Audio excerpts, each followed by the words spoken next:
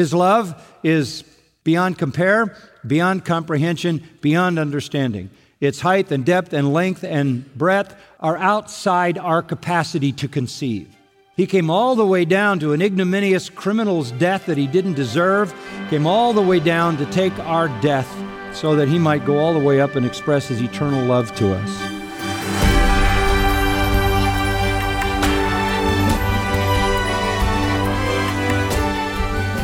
Welcome to Grace to You with John MacArthur. I'm your host, Phil Johnson. The world wants you to believe that love is simply an emotional, romantic feeling, one that you have a right to experience. But how does that perspective mesh with God's Word? Today, John MacArthur digs into a biblical passage that explains God's perspective on love through the example of Christ himself. It's a message that can invigorate all your relationships, and it starts in just a minute. But first, this being February 14th, Valentine's Day, John, a question on the more personal side.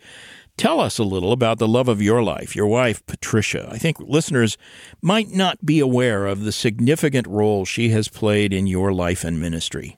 Well, first of all, she's genuinely faithful to the Lord. She loves the Lord, she loves His Word, she honors His Word, and she desires to live according to His Word.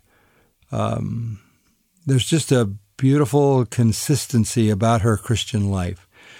And that translates for her into her expectation that I live everything I preach all the time. Right. Which is, it's a good kind of pressure, but it is a real pressure. I'm not only expected to live as a godly father and husband, but as somebody who's telling everybody else all the time how to live. So the expectation that she has is that I would be honest in my own life so that there's nothing different in my living than in my preaching.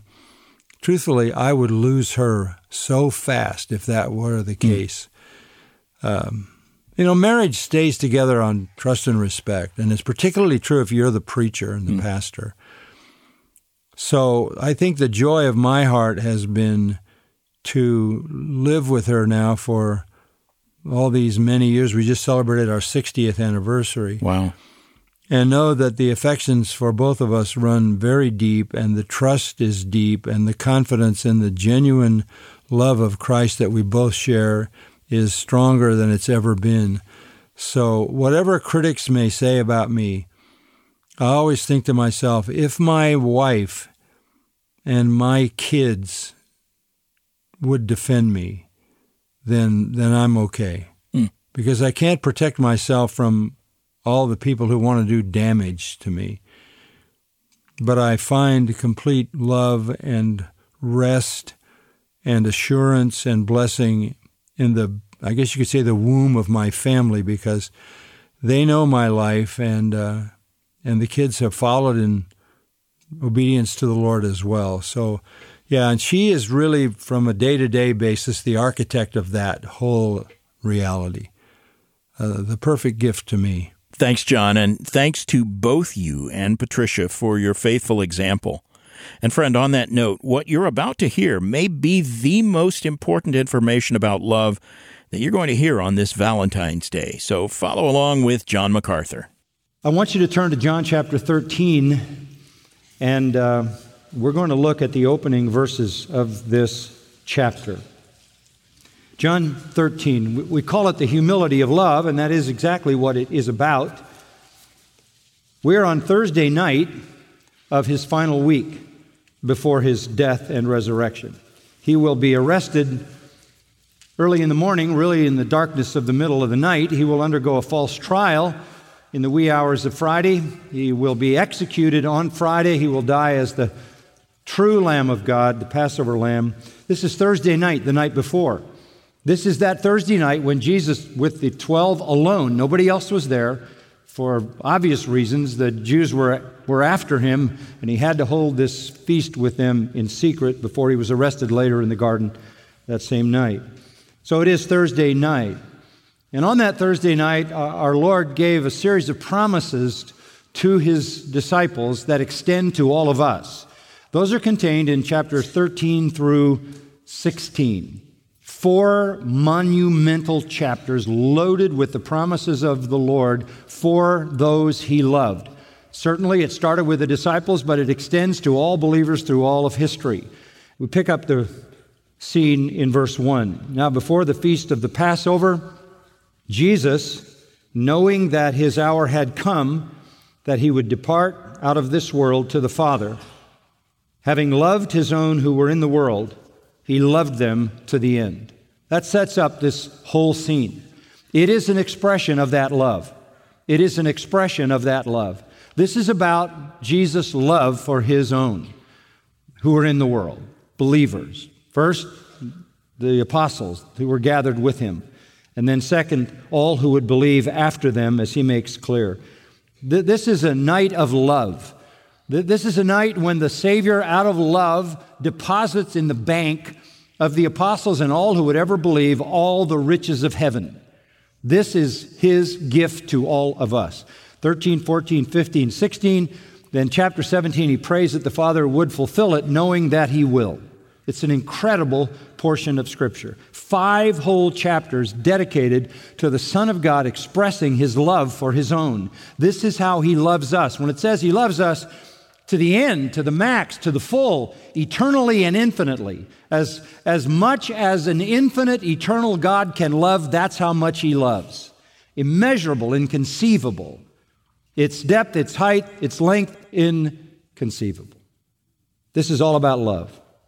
Now, as we look at this section, going down to verse 17, we will read one of the more familiar incidents in the life of Christ, but I want you to see it in the bigger context of his love. So let's pick it up then. Verse 2, during supper, the devil, already having put into the heart of Judas Iscariot, the son of Simon, to betray him, Jesus, knowing that the Father had given all things into his hands, and that he had come forth from God and was going back to God, got up from supper and laid aside his garments, and taking a towel, he girded himself. Then he poured water into the basin and began to wash the disciples' feet and to wipe them with the towel with which he was girded. So he came to Simon Peter. He, Peter, said to him, Lord, do you wash my feet? Jesus answered and said to him, what I do you do not realize now, but you will understand hereafter. Peter said to him, never shall you wash my feet. Jesus answered him, if I do not wash you, you have no part with me. Simon Peter said to him, Lord, then wash not only my feet, but also my hands and my head. Jesus said to him, he who has bathed needs only to wash his feet, but is completely clean. And you are clean, but not all of you. For he knew the one who was betraying him. For this reason he said, not all of you are clean. So when he had washed their feet and taken his garments and reclined at the table again, he said to them, do you know what I have done to you?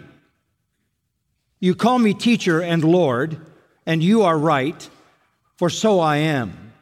If I then, the Lord and the teacher, washed your feet, you also ought to wash one another's feet. For I gave you an example that you also should do as I did to you. Truly, truly, I say to you, a slave is not greater than his master, nor is one who is sent greater than the one who sent him. Since you know these things, you are blessed if you do them. The humility of love. Selfless humility is the soul of love. Put it another way, only humble people love. And your capacity to love is directly related to your capacity to humble yourself. You understand that? That is a simple biblical truth and principle. Only humble people love. The humbler you are, the less interested you are in yourself, the greater your capacity to invest yourself in somebody else. They are related to one another proportionally. The lower you go in self-concern, the higher you go in concern for others. The more you sacrifice for you, the greater you will sacrifice for others. True love, biblical love, the love that we're talking about here, is full devotion of the one who loves to the needs and well-being and blessing and joy of the one loved.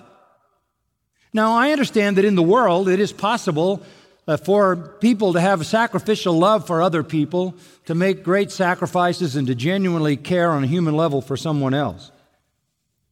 But for us as believers, we are commanded to love everyone like that. Everyone. Without regard for any returning benefit. In its purest form, biblical love is completely unselfish. That's not true of human love. There's a reciprocating reality there that gratifies the person who loves. But for us, love in its purest form is completely unselfish. It is indifferent to personal gain. It has no concern about personal satisfaction or fulfillment. This kind of love in its pure form is complete commitment to the joy, satisfaction, and fulfillment of others at any cost, at any point, at any sacrifice.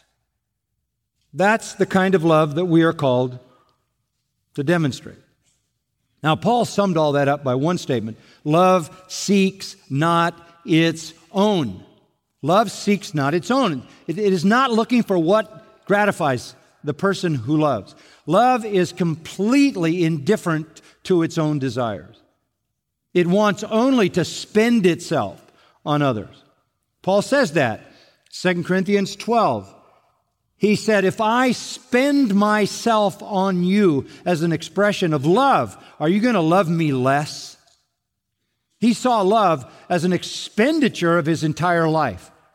In that 11th chapter, prior to chapter 12, he says, look at my life, beaten with whips, beaten with thongs, shipwrecked, in danger my whole life, going from one mad escape to another escape from people who were plotting to kill me. On top of this, the care of all the churches, which means when somebody's weak, I feel the pain. When somebody sins, I feel the pain. Why am I doing this? Well, why am I in a position, for example, to minister to the Corinthians and to have to live with this terrible thorn in the flesh that has come from the false teachers who've come into Corinth and torn up the Corinthian church, and it's like a stake driven through my heart. Why do I do this? Because it's never been about me. One day he laid his head on a block and they chopped it off his body. I mean, it was sacrifice, sacrifice, sacrifice. And he always defines that as an expression of his love. And he asks the Corinthians, do you give me back hatred and rebellion for all this love I've spent on you? He understands what love is. And so when he says love seeks not its own, his whole life is a model of what he means by that. His whole life is an exposition of that statement. That is unlike the world's love, which has to be somewhat self-fulfilling, somewhat indulgent, somewhat self-satisfying. Only Christians have the capacity to love like this and to love everyone like this all the time. Now, we need an example of that. We need a model for that, and that is the Lord himself. In Philippians 2, it says that he, being equal with God eternally as a member of the Trinity, thought it not something to hold on to grasp tightly, but emptied himself, literally emptying himself of all the rights and privileges of deity, to take on the form of a man and the form of a slave and be humbled unto obedience, even death on a cross. He came all the way down. Now think about it. He made the greatest condescension, and he loves the greatest. He has most humbled himself, and since love is in direct relation to humility, he who humbled himself most has demonstrated most love for others. His love is beyond compare, beyond comprehension, beyond understanding. Its height and depth and length and breadth are outside our capacity to conceive. He said of himself, I am meek and lowly, Matthew 11:29. He came all the way down to an ignominious criminal's death that he didn't deserve, came all the way down to take our death so that he might go all the way up and express his eternal love to us. So we see the humility of love, and the relationship between humility and love manifest most dramatically, most perfectly in Him. Now we understand this kind of love, this biblical love. Jesus described it this way: greater love has no man than this, that a man lay down his life for his friends, John 15:13. So the greatest act of love possible, if love is humble sacrifice, then the greatest act of love possible is to make the ultimate sacrifice, right? So if you love your little girl and the car's coming down the street and you dive in the street and throw her off onto the edge of the road so she is saved and you're crushed under the car, we say that's an expression of the greatest kind of human love. If you give your life like the Apostle Paul did in endeavoring to reach people with the gospel, and you end up in jail and you end up being decapitated, you say this is a great kind of human love. And it is. But you can only do that once, right? You can only do that once. And then you can't do it anymore because you're not here. You're in heaven.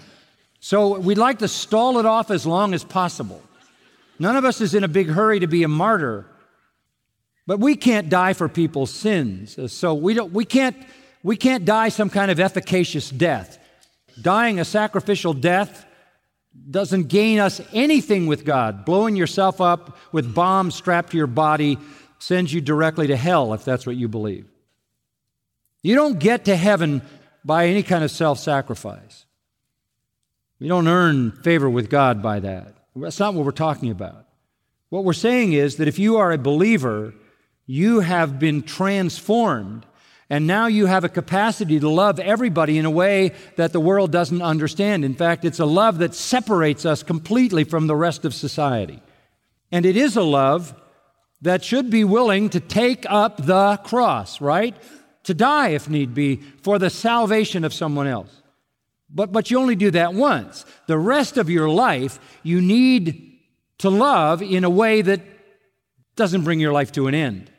I don't know. In this room, maybe somebody will end up dying, taking the gospel to someone. Somebody might. Some of us might. Could happen to me as a preacher that somebody is so offended by me preaching the gospel to others that I'm doing that somewhere and somebody decides to take my life. But that is not likely to happen to me or any of you. But what is happening every day is that you are called to love one another, and you are given a capacity to do that, and you need to have a model for that that's something short of dying. So what does that look like? What does that look like? Well, it looks like Jesus here in this passage.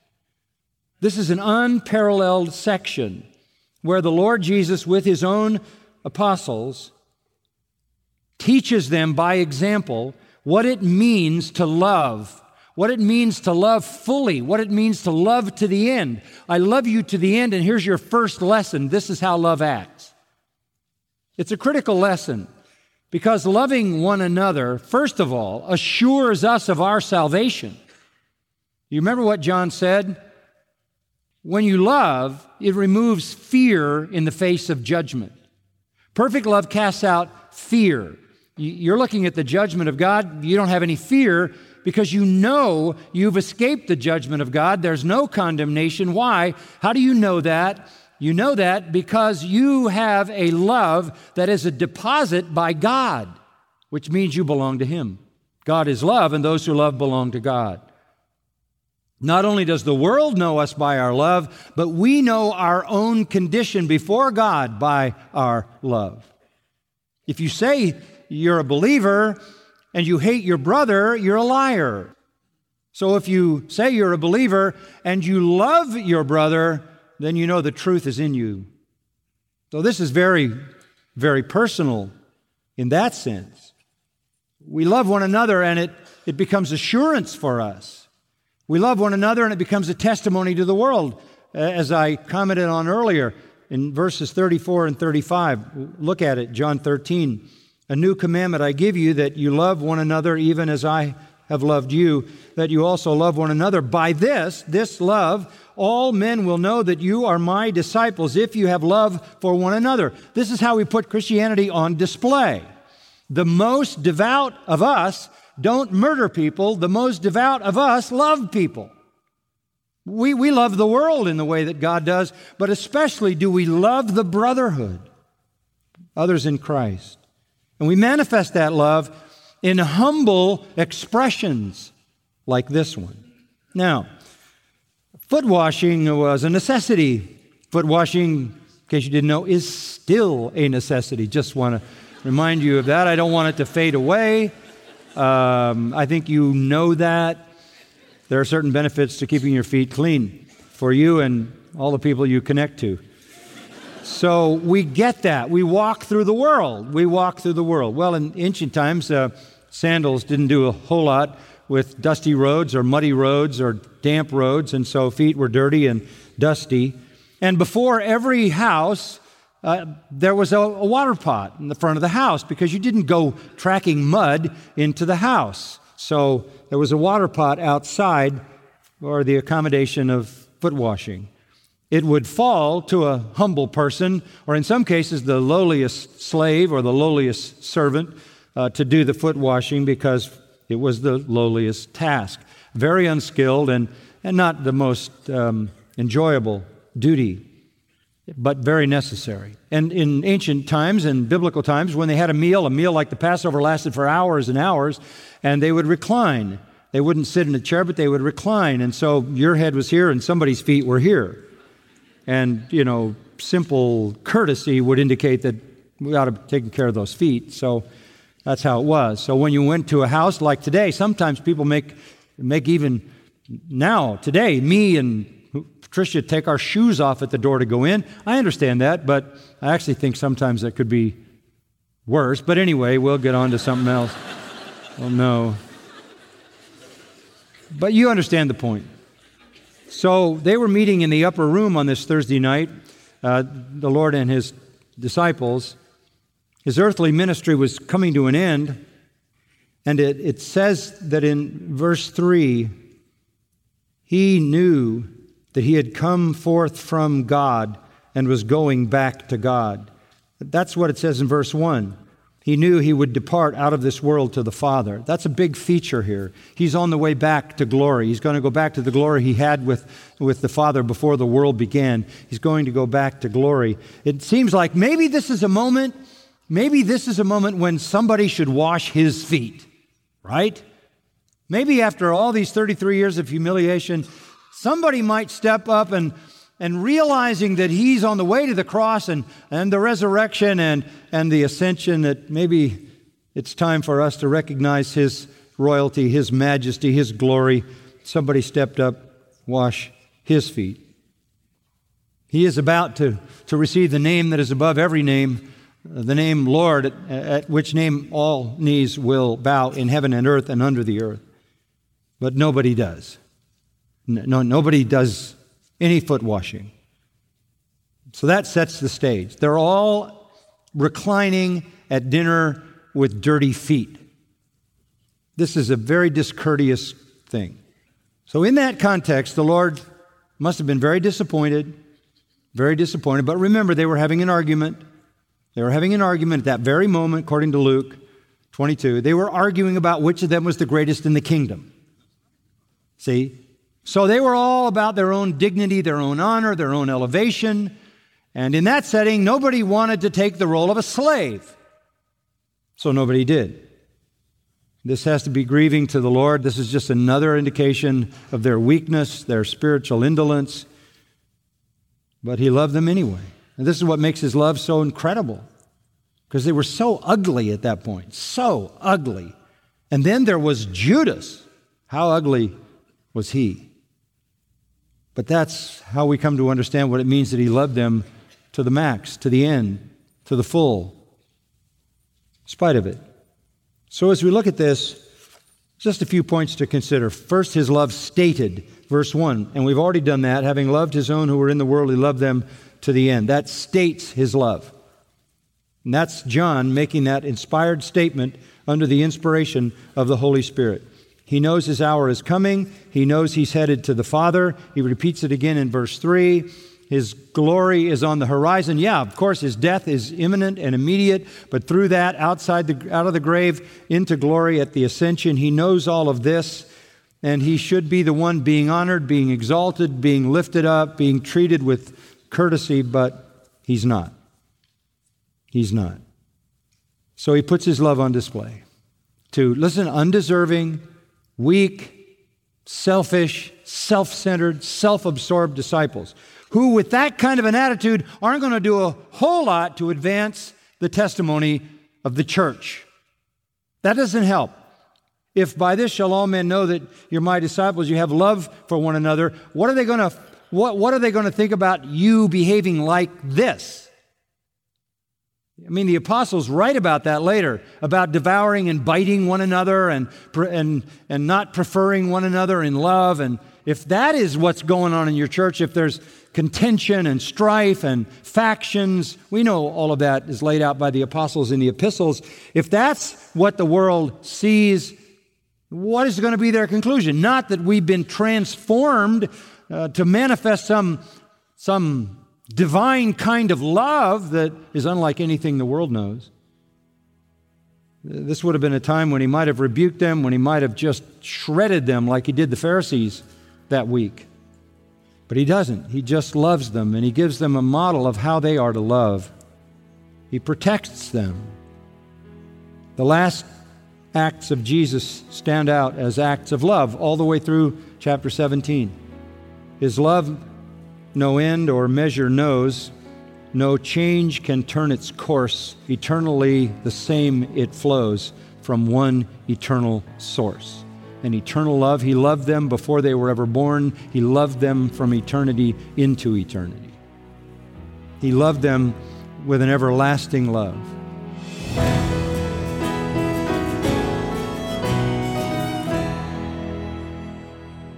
You're listening to John MacArthur, Chancellor of the Masters University and Seminary. His current series is called Love No Matter What, here on Grace to You. And this being Valentine's Day, it seems fitting to reflect on how you can improve your most important relationships. And the place to start is God's Word.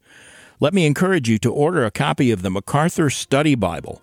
John's extensive notes will help you apply the Bible's principles on love and every other topic. Order your copy today. Call us at 855-GRACE or order the MacArthur Study Bible online when you visit our website, gty.org. And while you're at the website, keep in mind you can download over 3,600 of John's sermons free of charge. If there's a New Testament passage you don't understand or you want to know better, John has a sermon on it. The website also has multiple daily devotionals that you can read whenever you have time. And there's a blog with articles from John and other staff members. There are John's sermons, the daily devotionals, the Grace to You blog, and more. And all of that is available at gty.org. And as you enjoy those free study tools, remember to let us know how Grace to You is blessing you and your family. You can send a letter to us at Grace to You, Box 4000, Panorama City, California, 91412. Or you can simply email your story to letters@gty.org. Now for John MacArthur, I'm Phil Johnson with an important question to consider. How radical a sacrifice did Christ have in mind when he commanded believers to love one another? Find out tomorrow. It's another 30 minutes of unleashing God's truth one verse at a time on Grace to You.